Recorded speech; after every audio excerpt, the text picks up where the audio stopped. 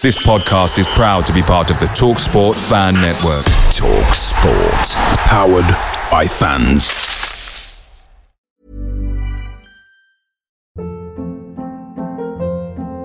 Hold up. What was that? Boring. No flavor. That was as bad as those leftovers you ate all week. Keke Palmer here. And it's time to say hello to something fresh and guilt-free. Hello Fresh. Jazz up dinner with pecan-crusted chicken or garlic butter shrimp scampi. Now that's music to my mouth. Hello Fresh. Let's get this dinner party started. Discover all the delicious possibilities at hellofresh.com.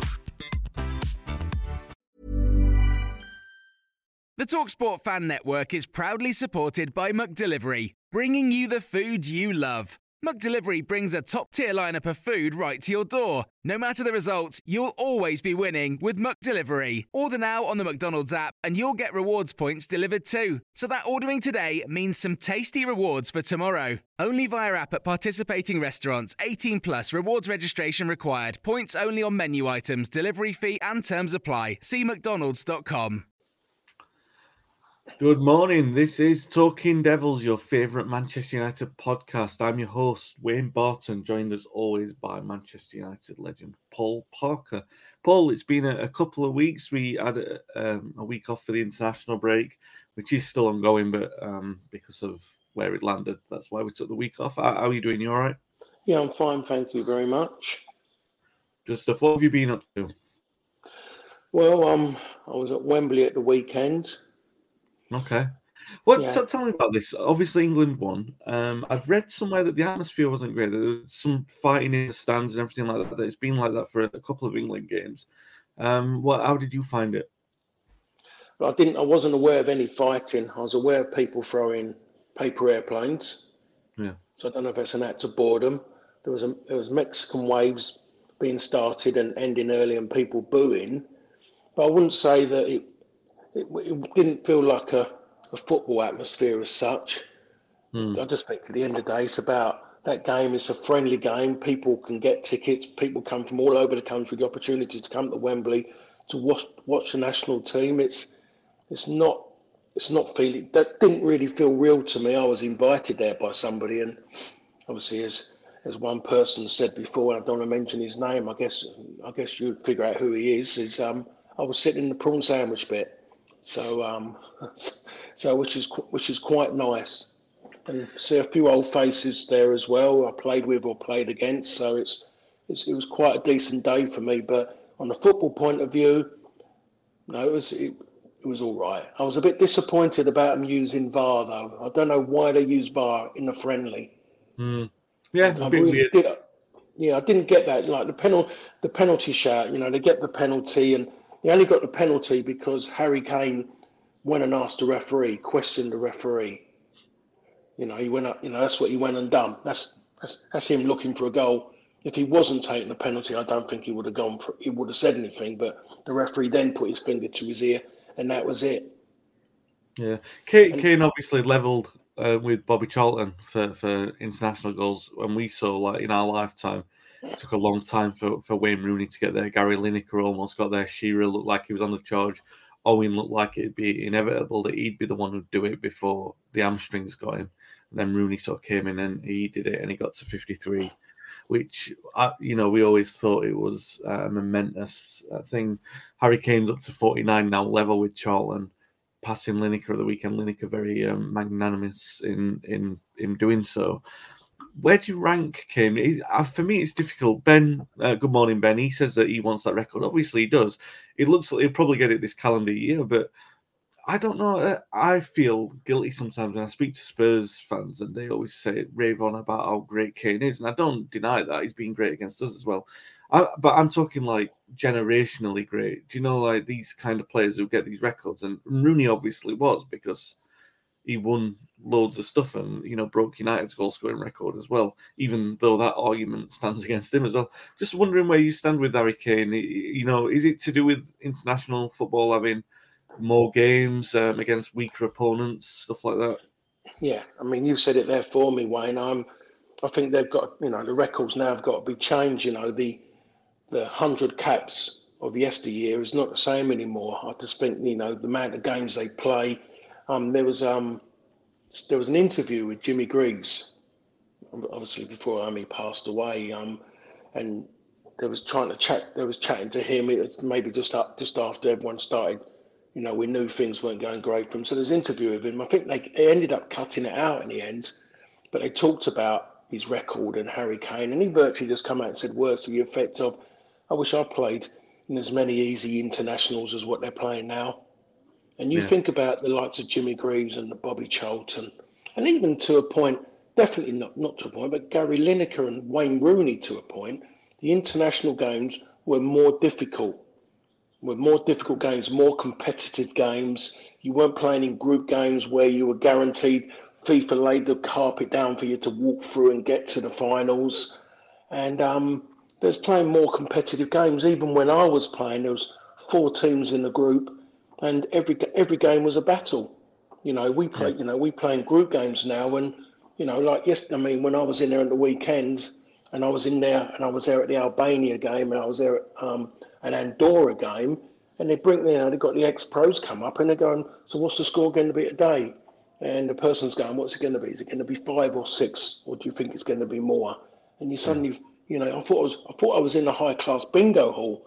It was, and that's what we succumb to, group games, and we're going to get that with what was at the weekend. We're going to get that in group games as well, where it's a case of winning, but a case of people want, when you travelled a few hundred miles, you want to see goals, and that's what we've come to. So when it comes to international football, get me to the tournaments as quick as possible, because qualifying is sheer boredom, in my opinion. That's why a lot of people switch off from it now. People haven't, I think we say the real football fan, the one who really wants to just see a competitive edge, doesn't really want to watch England internationals anymore. And the Nations League is going to be an interesting one, because you're going to have Italians, and we've got the Italians who are going to have to eat humble pie and going to have to come back to Wembley and have a go and prove themselves. And then you've got Hungary, who are decent and progressing, and obviously Germany. And we just don't know which way the Germans are going at the moment, because German football isn't that great at this moment in time defensively. So there's decent Nations League game, but when you're talking about qualifying for the 2 major tournaments, the groups we get given are not very good. And what happens is that you take, and when you're qualifying, they're the backbone of your games to go into a major tournament. We're playing weak games. We're going into tournaments quite spineless, and maybe that's not helping our cause, even though I believe it's much easier now to win a tournament. England have got their best opportunity now to win a tournament. When you get to a semis of one and a final of another, England was struggling to get a final before, when all of a sudden you look at it gone bang bang, you say to yourself, things have lightened a little bit now. It doesn't matter how people come in. I'm going back and watching international football from the 70s, and the quality, or I should say, it's nowhere near as good as what it used to be. And maybe the breakup in Europe has caused all that, with these small countries now, on a footballing point of view, just not strong enough, because they've lost collectively a lot of players through a breakup, and you're only getting 1 or 2, going to those other countries. Yeah. No, yeah, absolutely. And I'm with you on that. It just doesn't seem. Don't get me wrong, England getting to the final last year was a major achievement, and it brought the country together at a difficult time. But it just doesn't seem the same as it used to. With me, that's just like Ben, obviously, he's a Welsh lad. It feels really different watching international football when you're not an England fan, to be honest, Paul. Not fan friendlies. Nations League has been great. Yeah, I think that's the. Let's get talking about United. If you're watching on YouTube or Facebook, feel free to get your questions in and join the conversation. If you're watching the replay, do feel free to comment, and we do reply. Like and subscribe to the channel as well. I really appreciate that. Before we actually begin, let's get some housekeeping things out of the way. Angling Outlaws, which is Paul's show on BT Sport at the moment. Paul, you told me about this a little while ago. Gone fishing. What's all this about? What are you doing? I like the way you asked that question. What's this all about? This is all about 4 ex-pros fishing with world champions or British champion carp fishermen or other kind of fishing, fly fishing. And it's just an idea from a man called Stuart Lawson who loves his fishing. He's got other businesses, but he's got his own big fishing. I was about to say shop. It's like a fishing warehouse with this great big enormous tank, and I mean a tank, massive. It's got to be about 15 to 20 feet high, and just the same going outwards as well. It's just full of in his big warehouse, and people travel from all over the country to his actual shop in Billericay. And so he decided, and he's gone and bought some airtime with BT Sport to get his own fishing show going. So that's what he's gone and done. And last July, me, Tony Gale, Frank McAvenny, and Paul Walsh, we virtually none of us had fished before. We were asked by Stuart, would we be happy to go and do it? And yeah, and we went around 3 different lakes around Essex, and it went really well. I mean, we had some laughs. The first couple of days we were laughing and joking, and typically being ex-professional sports people, it got competitive, and the laughing and joking turned to snide comments and criticism and a little bit of bitterness when someone pulled out a big fish, and it turned out fun, but in a competitive way, which felt good because it hadn't been like that for a long time. Yeah. A long time. Generally, you used to get it when you played in games, old pro games, but you got that, but all of a sudden you forget about it because all of a sudden the bones and muscles start aching after, and you ask yourself the question, why have I done that? But for me to be able to sit still and maybe for like 7-8 hours of the day, not even think about my phone, it was in a bag out of the way so it didn't fall in the water, get wet or anything, and not even be bothered even to look at it to see what's happening out there. It says, what a difference it made to me. So we've done that for the week. Not going to tell you who actually wins at the end, but it turned out better. It starts off with me, slimy fish, and I'm like, all I was looking for was wet wipes. I just couldn't stand it. Didn't want to touch maggots. Couldn't do it, And when they turned around and said, I just thought I've got a maggot and just pull it on the hook, it ended up becoming a point of that it got even, because you had to put them on in a certain way and it became more finicky. Yeah. If someone had some surgical gloves there, I would have put surgical gloves on to touch them. But it finishes up at the end of the week that I was degouging them, the fish, when they come in, I was taking the hooks out, putting them in the basket in the water, just in a keep net, I should say. So we was getting the count up, and I didn't care in the end because I got that used to it. So it turned out fun. It just a week of just being around ex-pros and what went with it. We was going out in the evening as well, restaurants, eating, but we didn't stay late because we was absolutely shattered. We did an overnight. You thought you'd stay up, you have a drink and everything. Didn't really do that. Everyone was knackered. Yeah. So it was fun. We're doing it again. We're doing another show in May as well. Okay. This is us against some other people now. So we're going to maybe, the point of maybe having to do our own hooks. It was lucky the pros were doing our hooks and doing that for us. And the problem is if we're going to have to do our own hooks, I'm going to have to put glasses on. Because I get a bit. See, that's the thing, and my ego's telling me I can't wear glasses. I just can't. So I'm going to have to ask for help. But it was fun, and it wasn't. I mean, it isn't as Someone said to me about fishing. I used to always have a go at Dave Seaman when I was at QPR about him going fishing all day. When finished training, Dave would go fishing, and I saw Dave at the weekend, and even through something, even a bit like you, Wayne, fishing. What's all that about, Parks? He said, and I kind of. And he got it, and I got his seal of approval just by the way I talked, and so he realised that I wasn't just kind of, making up as I went along. I knew some of the wordings, I was saying all the right things, and but he's involved as a fishing company doing something as well, so it's out there, and maybe it's an age thing. That's what it must be. In my 20s and 30s, I wouldn't have the time to actually fish. Well, mentally in my head, I'm telling me I wouldn't have the time. In real life, I had time because finishing football training, what did Paul Parker do next? If he wasn't walking around, say, walking around Manchester, walking around the city, walking around the town. What was I doing really? Popping in and going, spending money on clothes. I didn't. So I had time, but I convinced myself I didn't have time. So it's been a bit of an education, but at the moment I'm still learning and I want to learn. So, Yeah. when you get Frank McAvenny doing it as well, that says a lot. And Frank is funny. One of the reasons why Frank is funny, because he'll say something and we'd all laugh because we don't really know what he's saying. He just gets caught up in his deep bubble of Glaswegian and we cannot understand him, but he's funny. Yeah, tune in, BT Sport. I'll be watching to see Paul dealing with slimy hands. James Radcliffe says, Paul, tell us a Cantona story to cheer us up. Oh, blimey, that's caught me short. What can I say about Eric? I can't be honest at this moment. I mean, I can't really. There's something, people just talk about the main one. The main ones really was when we went to the event, which Lee Sharp tells it much better than I do. And we turn up in an event at the town hall.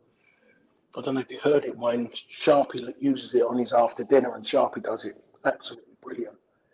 But the long and short of it is, we turned up in that event, and I was very, again, I always say this, I was very fortunate at United that, not fortunate, in fact, of having to sit at the table with councillors at Trafford, or going into Stretford Town Hall. And, the first time I sit down at a table, and you have to you're on a table on your own, so you sit around with maybe like 9 other councillors there. Because I think the first time I went there so it would have been 91 I went there, but I just went along because the lads had just won the Cup Winners' Cup. So it was a celebration of that. So I'm kind of just sitting there, and these people are sitting around, and I'm sitting with them. And so you play for United, yeah? Are you in the reserves? Like that. I'd only been there 2 minutes, and that was a positive step. And that was my welcome to sitting with councillors at a town hall. But I think this one must have been after the first title. So it would have been the 93. So 93, we're at the town hall, the start of the 93-94 season. And we turn up at this dinner and at this event in the afternoon. Everyone's got collar and tie, blazer, club shirt. We had it on there, grey trousers, black shoes. The boss, we all had to wear the same. Had to. If I remember rightly, it was Neil Webb. Neil Webb was there, and Webby didn't have a tie. Kiddo wanted to give him his tie, but the boss said no, sent him home. So we're all in there, and we're just all standing around, just chatting to each other. And Eric turns up. Eric had virtually cut his club tie, which he was wearing his club tie. He'd cut it down to like a Paul Weller look. Yeah. His jacket was he said the table tennis lapels, he bought them in and virtually made them into slim ones, a Paul Weller kind of jacket. He had the shirt on, he had the trousers on, he had a red pair of Nike trainers on his feet. And we're just all like virtually just looking at each other, just going, wait until the gaffer sees you. Wait until the gaffer sees you.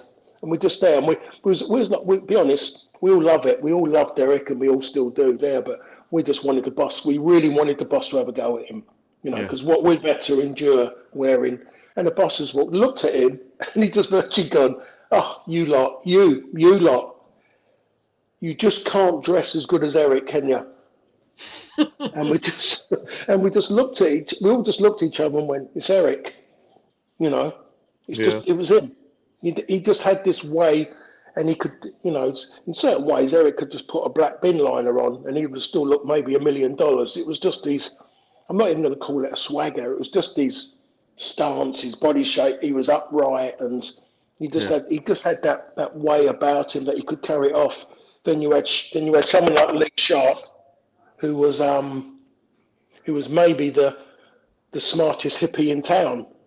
Yeah. Sharpie he wasn't, Mr. Designer clothes or anything, but he wanted to be a bit dressed down. He'd walk in with a Paul Michael Glazier kind of jumper on, cardigan jumper on, baggy and big boots on his feet. But he'd be the you'd be the best dressed tramp in the world. But he had this thing about him. There was just certain players who could get away a bit. Sharpie in that kind of, relaxed way. Even Sharpie now, Sharpie of today. Yeah. I see him sometimes on pictures on Twitter and things, and he's still the same person. I've done a dinner with him in Stockport. Me and him was on a stage at Stockport, the theatre there, and I was with him, and he was still the same. Absolutely, still the same laid-back person. Sharpie, in theory, should have been born black, sitting in a hammock, rocking in the Caribbean with a red stripe in his hand, and that would have suited him unbelievably. As long as he's got a golf course around as well. Yeah. Oh, that's Sharpie. Great story, that one, Eric. Let's, unfortunately, talk about United at the moment. So the last game was against Atletico Madrid. They came and did exactly what was expected of them. United pretty much did what we've seen of them in recent months. They started quite well. It looked like it was going to go well, but they got control of the game. They took all the sort of sting out of it. They scored. Then they did all this sort of gamesmanship in the second half. I read somewhere, Paul, the ball was in play for less than 12 minutes of the second half, if you can believe that. Now, I'm all for gamesmanship. I actually think it's part of the sport. And, these teams have these approaches as part of their tactical approach, the way that they play the game. Managers like to do this kind of stuff. So I always like it because it's part of a team's personality and it's good to have difference. And it's up to one team to break down another. That's part of what we love about football. But clearly there's a line that gets crossed. And I think Atletico did cross it at Old Trafford. But at the same time, United were nowhere near good enough, Paul. So talk me through that one. I mean, I know that we're predisposed to be critical of United considering what we've seen of them in recent weeks. But how do you view the Atletico approach? How do you view what Simeone did? Because obviously he's a winner. He won. We can't complain with that. But I mean, is it something that United is it our weakness that we didn't overcome that? I mean, I don't know, they drew in the next round, but they get up against City. City will take them to the cleaners. I don't think City will be frustrated in the same way we were. So, is it our fault? I mean, or do you look at Simeone and just think what he did was bad for football? Atletico have been no different to what they were. 10 years ago when Simeone started there? Was it 10 years he's been there as their manager now, I think? Not that long, yeah. Yeah, but whatever, he started, he built a team from that, and then he built maybe Atletico's greatest teams in 7-8 years ago, maybe. I can't remember when it was really. When they could just beat anybody. They were competitive in every game, but that approach was always there. The difference was they had more quality players. So they had some individuals who could win them games. They had better defenders, so they knew it even more. But it's come to the point when he's mostly having to work even harder with his players and coach them more and orchestrate on the touchline more because his players aren't as professional as the players he's had before. In other words, the mentality of the footballers in Spain and maybe all over the world is no different to what it is here, where you can't castrate players in a certain way and you can't shout and scream because people call that abuse now. Asking people to run and work hard and virtually go out there and give everything, blood, sweat and everything for your teammates. You can't ask that because that's what they'll come back and say. Someone write a letter to someone and call it abuse. But he's getting the best out of his players and what he can. He's getting to the point where even he's going to have to maybe move away from that football club and maybe to a different football club who are playing a different way for him to maybe evolve in his coaching role for what he's doing at Atletico, which is he has to bring a certain amount of success to the club and obviously himself. He needs it for himself. Has he gone past his sell-by day now? Has he stayed there too long and he can't get out of that mode? Maybe the same as Mourinho in the way he is and the way he manages. He can't change his way. Maybe he might be the same, Simeone.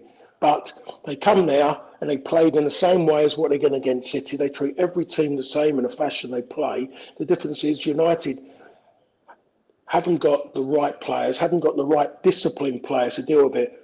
There's no point waving your arms in the air and blaming other people and moaning when things ain't going right against Athletic, because that's the way they play. Don't moan at the referee all the time when one of their players go down. Yeah, And do that. Yeah. It's pointless doing it.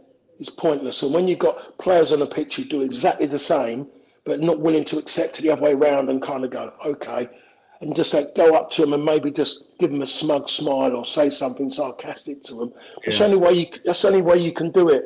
No point fighting fire with fire, screaming at them to get up and screaming at the ref to tell them when you're looking for the same. And too many players got involved in personal battles without doing their job.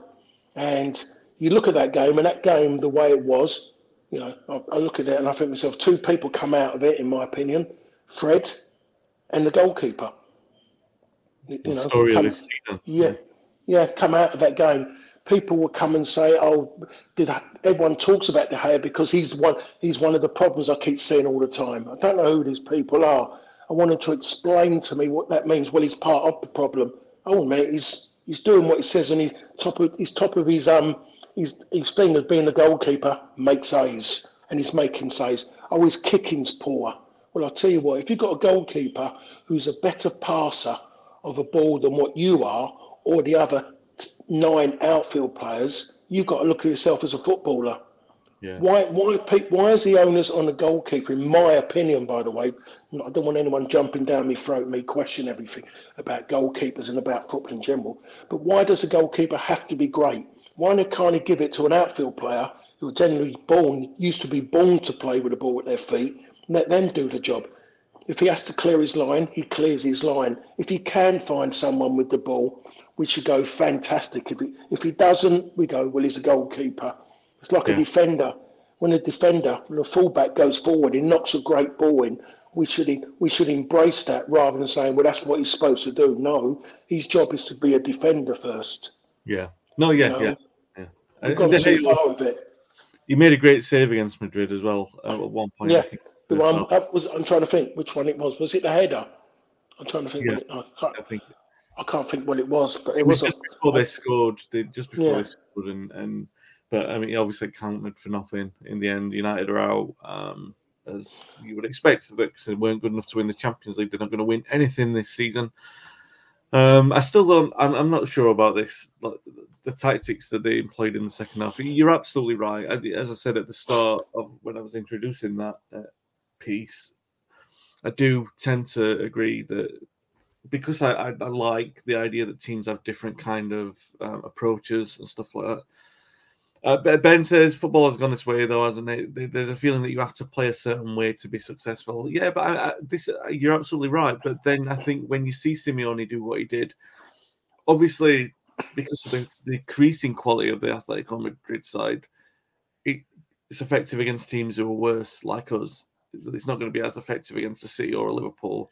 Although they did win against Liverpool a couple of years ago. But we're talking. I reckon if they tried that today, it's not going to work against them. It'll work against us. Not going to work against them. And it's for us to try and combat that. I still do think that when you look at what they did in the second half, it went a little bit too much. But we played into their hands, like you said, with the histrionics and stuff like that. We made it a big problem for ourselves as well. The 12 minutes. I think the way that the reaction kind of made people stop talking about the performance. Yeah.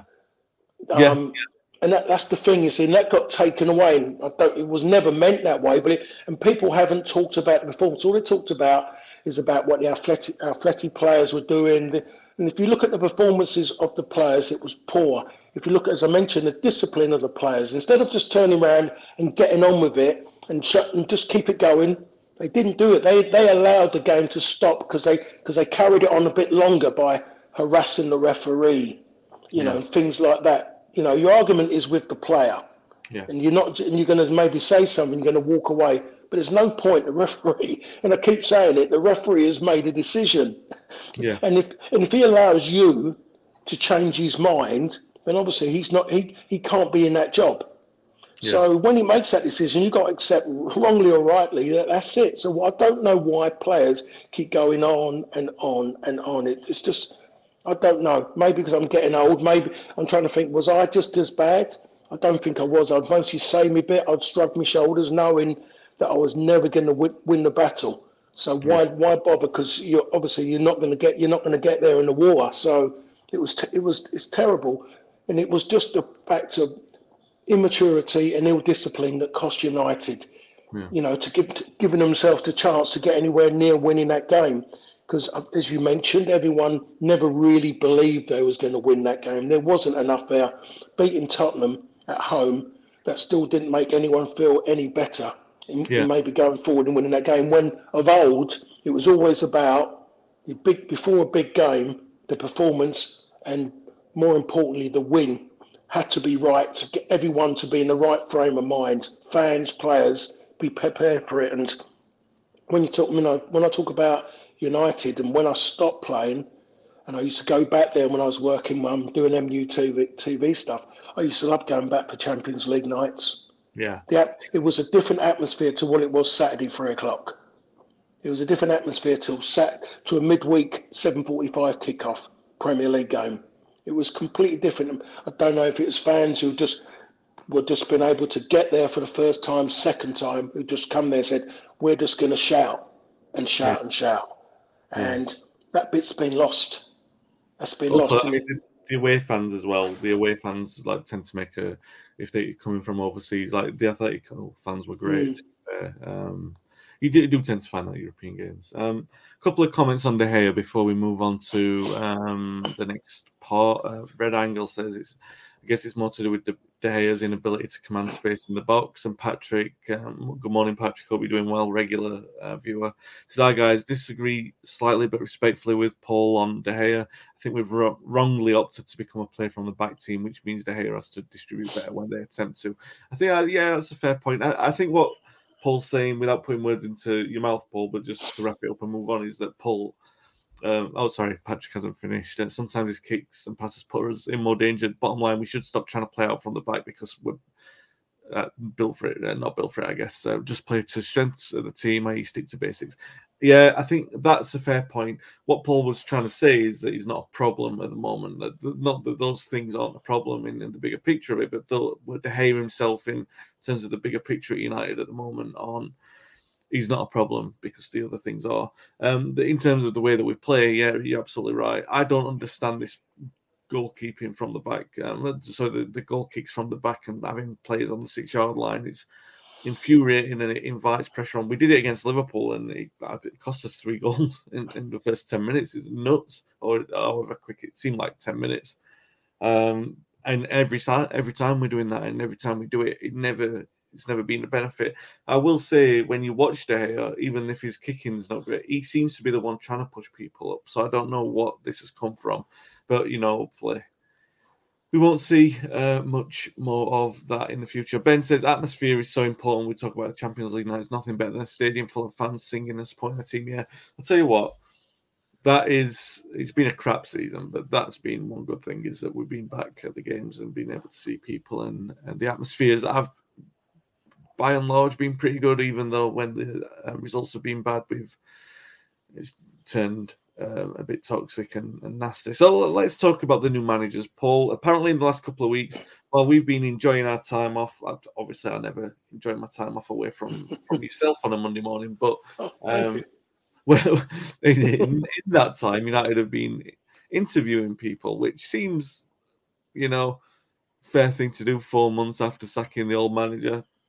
Start interviewing for the new one. And the two one that seems to have been interviewed is Ten Hag. Pochettino is the other favourite in there, the two favourites, which were the favourites from day one. You can understand you don't want to be appointing people who are in a job, but at the same time, you've got to kind of do that because otherwise, it's going to take an unemployed person. That's how we got Ferguson. That's how managers are hired and fired. But he says in the morning press this morning that Luis Enrique is appearing as a surprise candidate. We've talked about Pochettino and Ten Hag before, so there's no need to retread old ground with that. I know that you're leaning towards Pochettino if United are going to hire someone in, but I want to get your thoughts on Luis Enrique because he has come up today in the press. He's manager of Spain. He's won 2 league titles at Barcelona. He's won a Champions League winner. as well. 2016 was the last league. 2015 won the Champions League. Manager of Spain, he's taking them to the World Cup. There's the talk that he might take charge after the World Cup. I want to get your opinion on this first of all, Paul. Well, where do you stand on Enrique? Even if he's the right man, is it if he's the right man, if he's the man that United have identified, are they wise to wait until after the World Cup to wait? No, of course they're not. You can't be Manchester United. In theory, you can't be a football club if all of a sudden you're going to be talking about now and starting the season with an interim manager or a caretaker manager, as it was called before, in charge until after December. It doesn't make it. I can't work that. I don't see how that can work. They've got enough problems. The place needs discipline. Yeah. How are you going to get discipline from players? It's allegedly, is Enrique then going to turn and say the players he wants to be there for when he arrives in December? Yeah. But those players, he got them for a reason. They needed to be coached in a certain way and managed, but he's not going to be there as such because the most important for him. Spain had a big problem, didn't they? I think before the last World Cup, with the sackings of the managers, and then they had all that. They're not going to want to go into a World Cup with those kind of issues around them again, because if they go into it that way, then their federation, their football federation, is going to be just as bad as what happened before. Yeah. So that can't be happening. It's just another name thrown in. I really can't see him wanting to take that job on, in my opinion. Not in the way it is. It's great that, again, some journalists decide to throw this one in the melting pot because of United's indecision and poor management from the top down.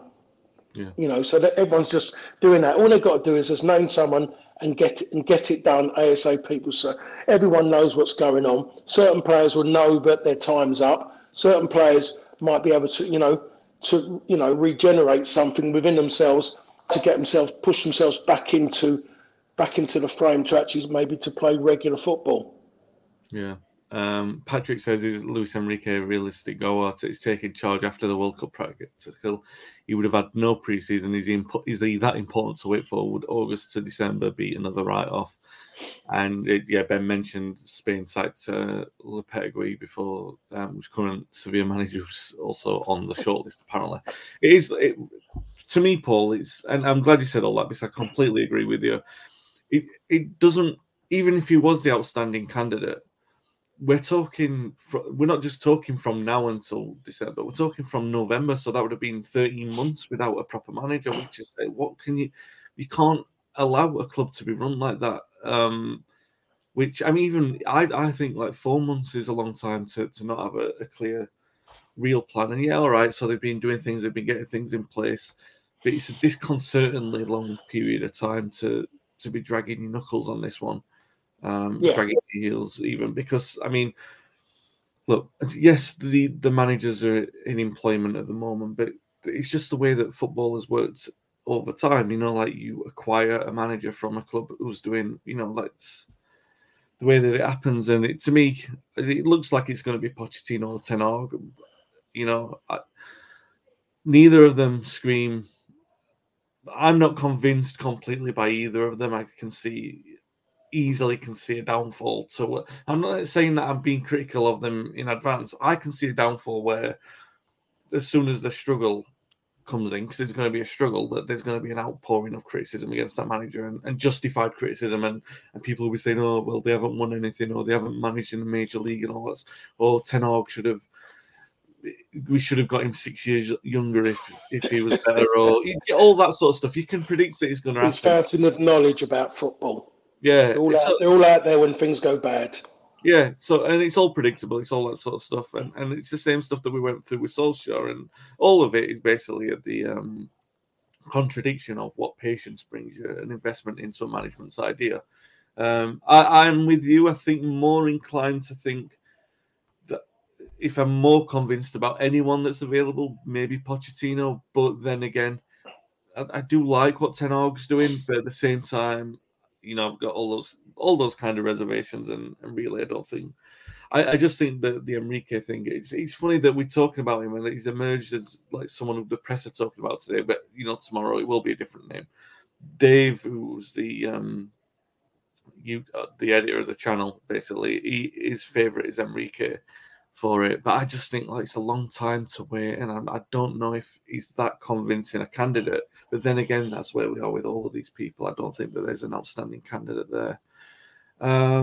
One of the people who might have been talked about as a candidate would have been Brendan Rodgers, but we're coming up against Brendan Rodgers' Leicester at the weekend. He's definitely out of the picture. He's not going to be talked about. Leicester won the FA Cup last season, but they're 10th now. They've won 3 from the last 4, but they haven't been particularly impressive. It does seem like we're entering that flat period that teams under Brendan Rodgers tend to experience after the Lord Mayor's parade kind of thing. But in the same way as Simeone's team, you bring them to Old Trafford, and because United aren't pulling up any trees at the moment, they're still inclined to be able to do a good job there. Jamie Vardy's having a decent season. James Maddison doing quite well. In fact, before we get onto Leicester, I'll take to Red Angle's question here. Guys, what do you make of this suggestion that 4 to 5 years rebuild is just the owners lowering expectations? Like Scholesy said, an elite coach can make this team win trophies soon. Paul, I'll answer this one quickly before you. I don't know about 4 to 5 year old rebuild, but first of all, look at the teams that we're competing against. City, Chelsea, Liverpool. Are we at that level yet? No. So let's say 18 months. We can't say that we're on that level. 18 months. Look at where we'll be in 18 months. Will De Gea still be a first team player? Will Ronaldo? Probably not. They're the two best performers of the season apart from Fred. So what do you do with that? You've got to. That's part of the rebuild as well. It's not just getting rid of the players who aren't good enough. So I don't want to say 4 to 5 years, but I do think it's going to be a massive rebuild that's going to take a lot of patience. I don't see that there's a spine in there that convinces me that we're ready to where do you stand on that, Paul? How long is a rebuild? Is it the owners lowering expectations? Do you think that, let's say Pochettino, do you think he can come in and make United compete next season? Not compete to win a league.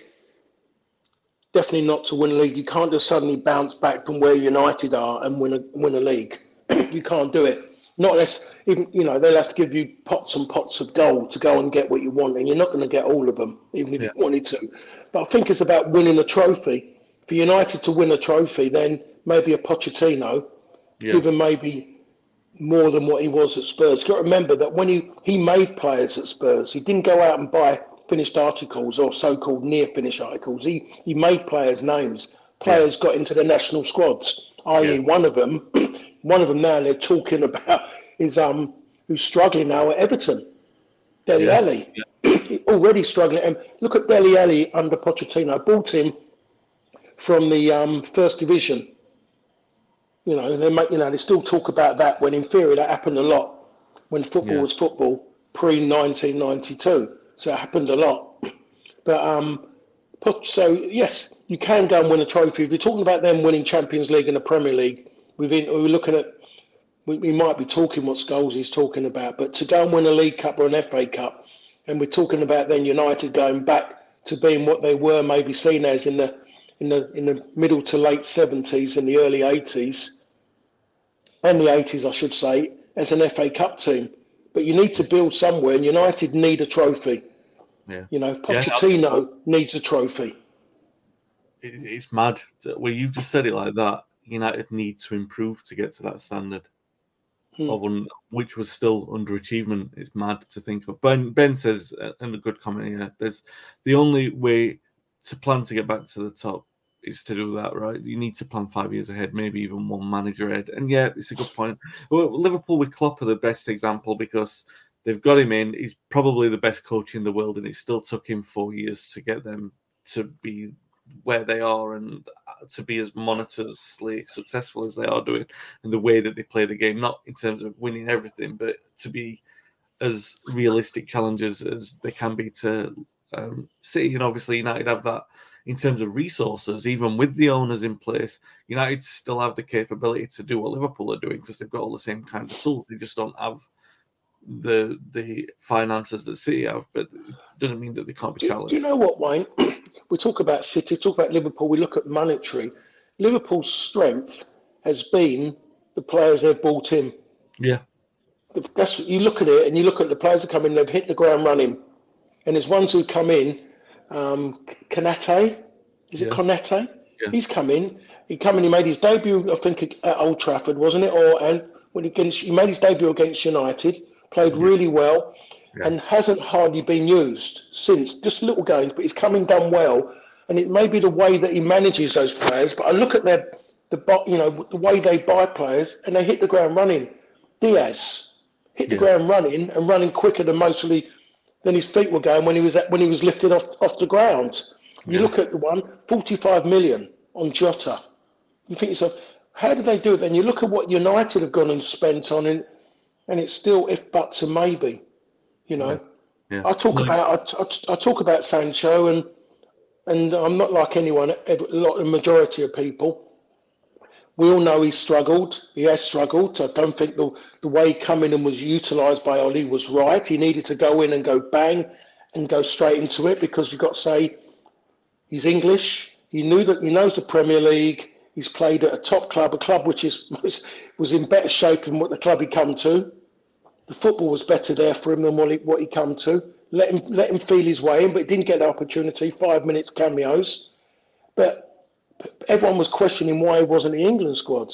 He wasn't in the England squad because he wasn't playing well enough consistently. You've seen flashes. Yeah. Diaz has come in, and it's not a flash. You're seeing something genuine, and you're seeing consistency.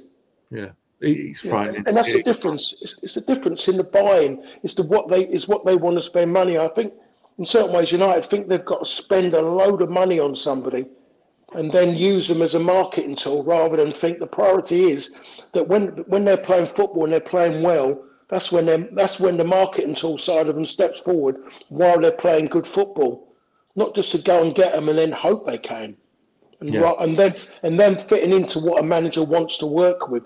That's the thing. Diaz was bought for someone to fit in. Now, was he bought because maybe Salah might not be staying? Or Mane might not be staying. We don't know. I mean, they've still got Harvey Elliott there as well, who can fill one of those wide roles. They've got Diaz who can fill one of those spaces. So they've got an array. And if they keep all of them, that makes them even stronger for next season. They kick off next season, and haven't even talked about buying in the summer yet. So they're far and away ahead of Manchester United. Yeah. And it doesn't matter how much people say, but look how much they spent. Yes, they might have spent a lot, but they've spent wisely in the way they've gone and bought, rather than just go and buying big, spending big because the press has said something, and all of a sudden that adds value to it, So that's the way things are at this moment in time. Yeah, loads of comments coming in. Patrick says, if we do things right now, if we do the right things now, is to be realistic title challenges in 2 to 3 years, given the resources they have. Yeah, I think that's probably fair. The problem is the executive management failed to do the right things. Yeah. Red Angle says there are so many parallels with the Spurs squad that Poch took over and what we have, where we are now, that it'd be almost criminal not to go for him, in my opinion. I think Paul's with you on Pochettino. He says, 100% agree with you. Ben says that what worries me about United pursuing Rice for triple digits, can't we find an equivalent for less and improve other positions as well? That's where you're coming from with Diaz, absolutely. And then this is one thing, we'll touch on this before Leicester, actually. And not necessarily with Bruno, but Patrick says new contract talks for Bruno with 3 years remaining is another example of poor decision-making. What's the rush? If the new coach isn't keen on Bruno, we'll be stuck with higher earners he can't sell. This is the point which we've made before. And let's not talk about Bruno, because we've been critical of Bruno enough, and it's not to do with his overall contribution because he's worth a new contract, blah blah blah blah blah. And he's, in terms of his goal contributions and assists and everything like that, he's still up there. It's to actually do with the composition of the squad and not having someone in directing it. When Solskjaer was interim manager, just 6 months after Mourinho wanted to get rid of Martial, and Solskjaer was interim manager, within weeks of Solskjaer being given the interim role, so he wasn't even permanent manager, Martial was given a massive new contract, as if like it was a big, FU to Mourinho. And obviously, we've seen that it's probably not the best decision to have given Martial that contract because it hasn't been worth it. In the same way that, we could have sold Pogba in that summer as well. So I'm not saying back Mourinho, but back the manager with his decisions, and you're going to have a greater discipline over the dressing room. Is this going to be a problem here? I guess Bruno is the example that we use him because he's the case in point. He's the one who's given the negotiation for the contracts. But isn't the bigger picture here, Paul, that we shouldn't be taking... This is the problem that you get when you don't have a manager in charge. This is the problem that you leave yourself lumbered with because players are running down contracts. It's not even the case of Bruno relays to talk about Pogba and Lingard. What if Pochettino came in now and he even if he came in July and let's say that Lingard's gone and let's say that he thought, do you know what? I could have made Lingard another Dele Alli. He could have been my player to do something like that. This is the problem, isn't it? If you don't have a manager in charge, you're leaving yourself open to decisions being made that are going to affect you in 2 to 3 years' time. Yeah, it is a big problem, and you're damned if you do, you're damned if you don't. The way things are working with contracts, you're worried for yourself. Bruno might go for nothing. You look at the age of Bruno, you think yourself in 3 years' time, you like to have thought you'd have nurtured someone through, or you'd have gone and bought somebody, integrated them to be able to go and play in that role. So I don't see a point of making it go into 4 years to go and spend more money. And like you say, another manager comes in and kind of thinks it's not what I'm looking for. These decisions shouldn't be being made until they get the person in charge. And someone might say, oh no, but that's what he's for. Rangnick, he's there. He's the one who's going to be working. It's not him, it's the manager. He's the one who's going to have to be there day to day. The player mostly relate to him as the director of football or general manager, it is, because he's the one who does all that side. But when it comes to the football, it's the manager. He's the one who's going to have to discipline him. And if the player knows that the manager's coming in has got him anyway, he's signed his new contract, there might be a little bit of animosity there already on that side of it, especially for me. And it's blatantly obvious now. What you can see it, you know it when a manager hasn't signed a player. You feel it, you know it. You see it the way things are, that something's been given to them and you've got to get on with work a bit. It doesn't matter how good you are and whatever it is and how you are as a person, you will show that because it will come out. There's only so long that you can play the game as a card player and keep that straight face. It's always said, Sir Alex has always, the one thing you've got to try and do is not to bear grudges. Don't bear grudges. You've got to work with that person until such time you find someone as good as or better, and then you move them on. That's the way it's got to be. And United have given out far too many of these. When they said about Bruno's contracts running out, I think to myself, oh, blimey, he's only got a season to go. When 3 years to go, you go, what is the rush? Let him. What happened to that desire to work hard and prove a point? But everyone's, but he could go on a free, you could let him go for nothing. So what? You've had a good run out of him. You paid him wages. He's not 17, 18. Let him do it. Are we going to get back to the stage where we're going to give people 10-year contracts because we don't want them to run their contracts out? When all of a sudden you get in financial problems and you end up a bit like, not many out there who remember this. There was a situation where Bristol City got promoted into the top division in the 70s and they gave players like Jerry Gow and people like that 10-year contracts, and everyone's going, what? But is their way of saying we're fantastic, we're in the top division. Lo and behold, they nearly went into financial ruin because of it. Yeah. So because of this Bosman ruling now, people are running down their contracts, they can command bigger wages. Somehow a club is going to have to make a stand to slow this process down and say, no, it isn't all lardy-darty when you can walk away for nothing. We're not going to... Because you haven't cost anything, why should we pay you more money than our best player? He's being paid that much because he's our best player. Just because you haven't cost anything doesn't mean you should earn more money than him. Because if he knows you're earning more money than him, you're saviour, you're fans' favourite, your top player who's won you this or saved you from that, is suddenly going to go, hold on a minute, what's happening here? Because he's come for nothing, he's not better than me. And that's me saying it when I wouldn't want to be, as far as I'm concerned, I earned what I earned because of my job was to destroy. If you're creating, I think, wow, that's a different skill set altogether. Creation is much better than destroying. So somehow this process has got to be slowed down. As good as it was when this all started in the 1997, wasn't it? I think it first started in 96, 97. Somewhere it needs to be amended to protect clubs, because clubs now are in a position now where agents are coming in. Agents are earning fortunes from it.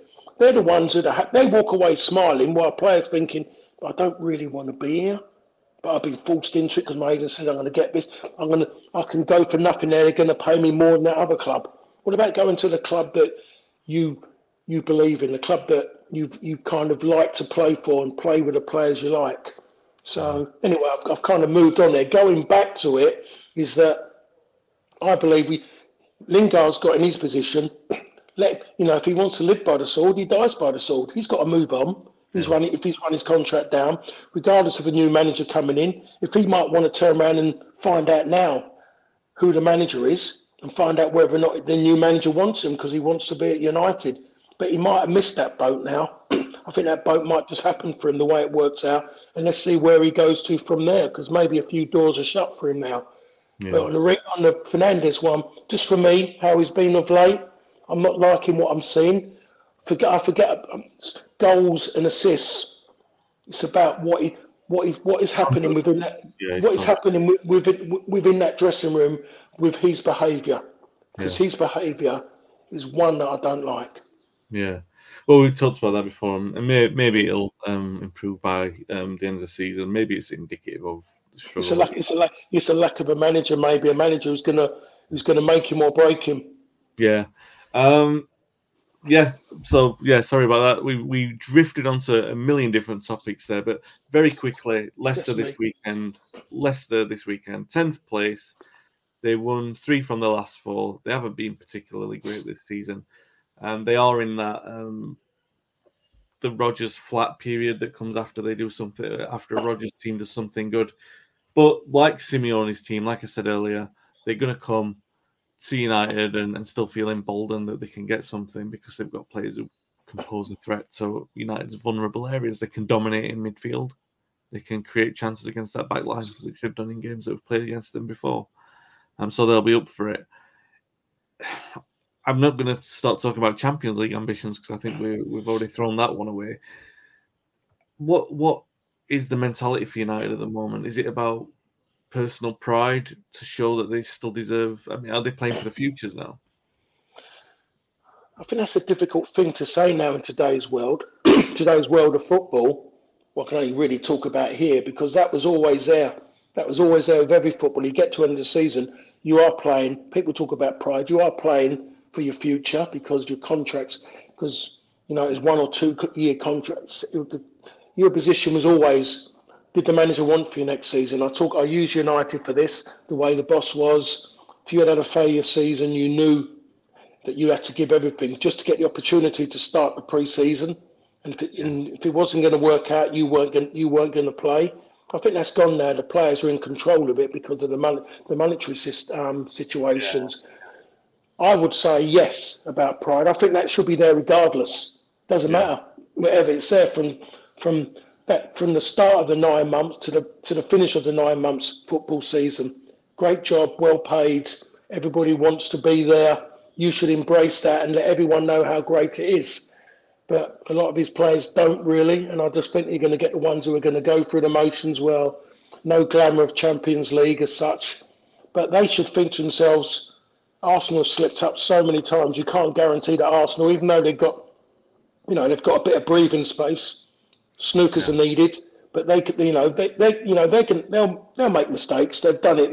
They haven't shown any consistency. When they've had good times, bad time has happened quite quick. Just to remind them, and then they go again. But those gaps that happen, they've got to go and grab them. A bit like Liverpool with Man City.